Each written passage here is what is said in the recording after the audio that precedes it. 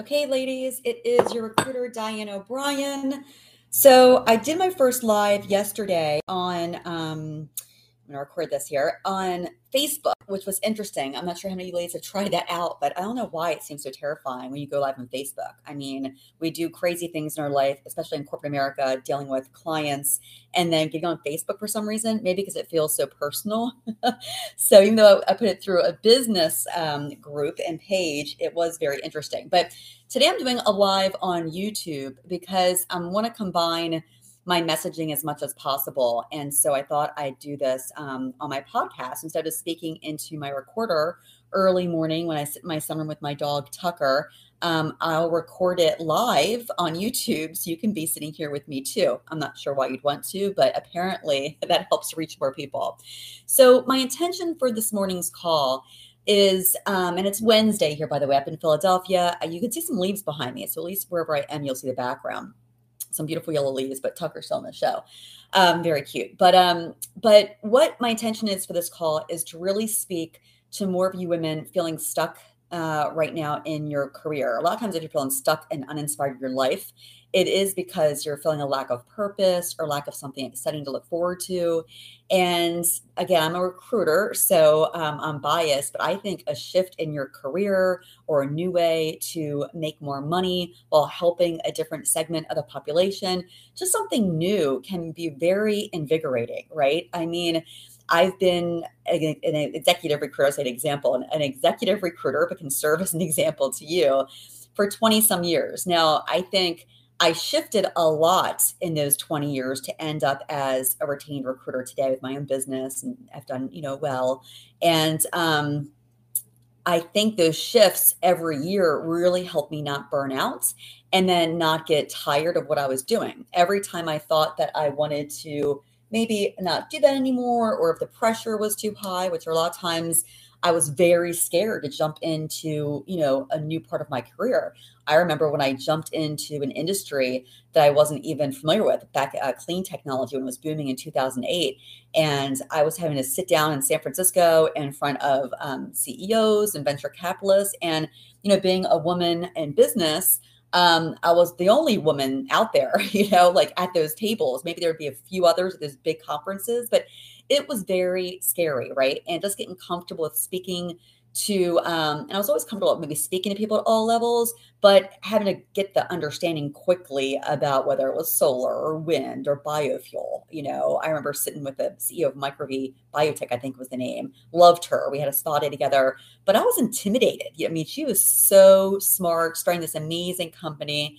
And so anyway, every time though I made that pivot, I had to jump. I had to level up into a place that scared me, which meant I usually was working with people often that maybe it scared me or intimidated me a little bit, but it helped me grow. And then each time it brought in more money because I guess my confidence grew. And through growing my confidence, I wasn't afraid to ask for more, right? So it's very interesting when I look back on my career and the different times I felt stuck, right? Just like I'm talking to you women who feel stuck right now. And maybe you've made these different jumps in your career, or maybe you haven't made that first baby step that you need help with, right? But my point being, while I'm sharing this with you, is that I always had help, right? I had women mentors that I've had. It's my first job. And whenever I felt that little stuck feeling, I wouldn't stay alone in my cave, being sad about it. I would reach out. I would start calling my friends, right? My women friends, maybe in recruiting, women friends that were doing executive searches that were above me that could help tell me what they were doing, old colleagues that had moved in their career from a sales girl. We were all sales girls together, and now they were like VPs and building their businesses. So, there was support because, I really, my spiritual side of things, I really believe that God or the universe or spirit or whatever you think is a greater power out there than you, I think that he speaks to me through other people, So of course he speaks to me in my quiet times like this with my dog Tucker here. I mean, there's nothing better than sitting with a dog and just being quiet, not only praying, but then it's getting really quiet and listening, right? So, but there was nothing better than speaking to women that I know love me and have my back and that I trust, and this giving kind of advice. And many times it's just listening to yourself talk out loud to have a sounding board, right? In many ways, I've used this podcast as I've gone through a transition, right? I started this podcast, I guess, a couple years ago. I wasn't consistent with it. because I was, going through a transition, to be honest. My kids were going to college, I was having an empty nest. I had space in my life. I didn't necessarily have to keep doing what I've been doing. And when I say have to, I know women often think, okay, I have to do something for the money. I could have thought that way, but I've never been someone that can just, grunt down and do it for the money. I just haven't. I'll gladly leave $100,000 contract on the table if that CEO is a pain in the ass and I know I'm not going to be able to work with him, right? Or if there's a client that's offering any amount or a job, I'm definitely, oh no, my battery is running low. I feel like I'm doing a live and I might lose you on the live, but oh my God, Tucker is so cute. If you jump on and see this live, he is adorable. Tucker, I'm going to film you every morning. People would love that. My kids actually call me just to see their dog Tucker, so maybe they'll watch this too. So I'll keep this short because my battery is dying. So it's going to be a mini podcast, a mini morning podcast.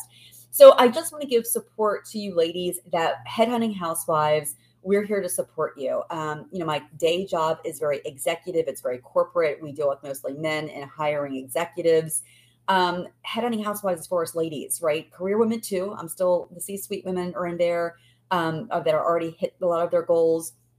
But I want to talk to you housewives too that are, have a lot of things you want to do, but you've been raising the kids, right? And maybe there's off to college and you have this time in your life now, or you just have this business idea. So it's not even helping jump to another career. It can just be helping you jump into the business that you want to, but being around other women, business women that can help make that jump.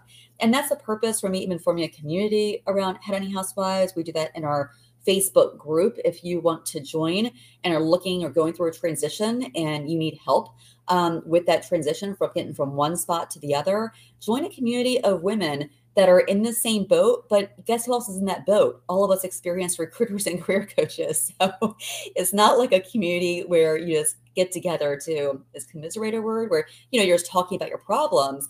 We're getting together to hear where you are and the problem of where you are right now. But we have the expertise and the crew in that group to then serve you and say, okay, this is your path to a better way. Here are the 10 steps. I think of 10 steps for all those support groups for like AA and drugs or whatever. This is your 10-step path to a better career, ladies, right? So first, you're going to surround yourself with those people within Headhunting Housewives. It's a sisterhood. It's a community. Career women, housewives, career-minded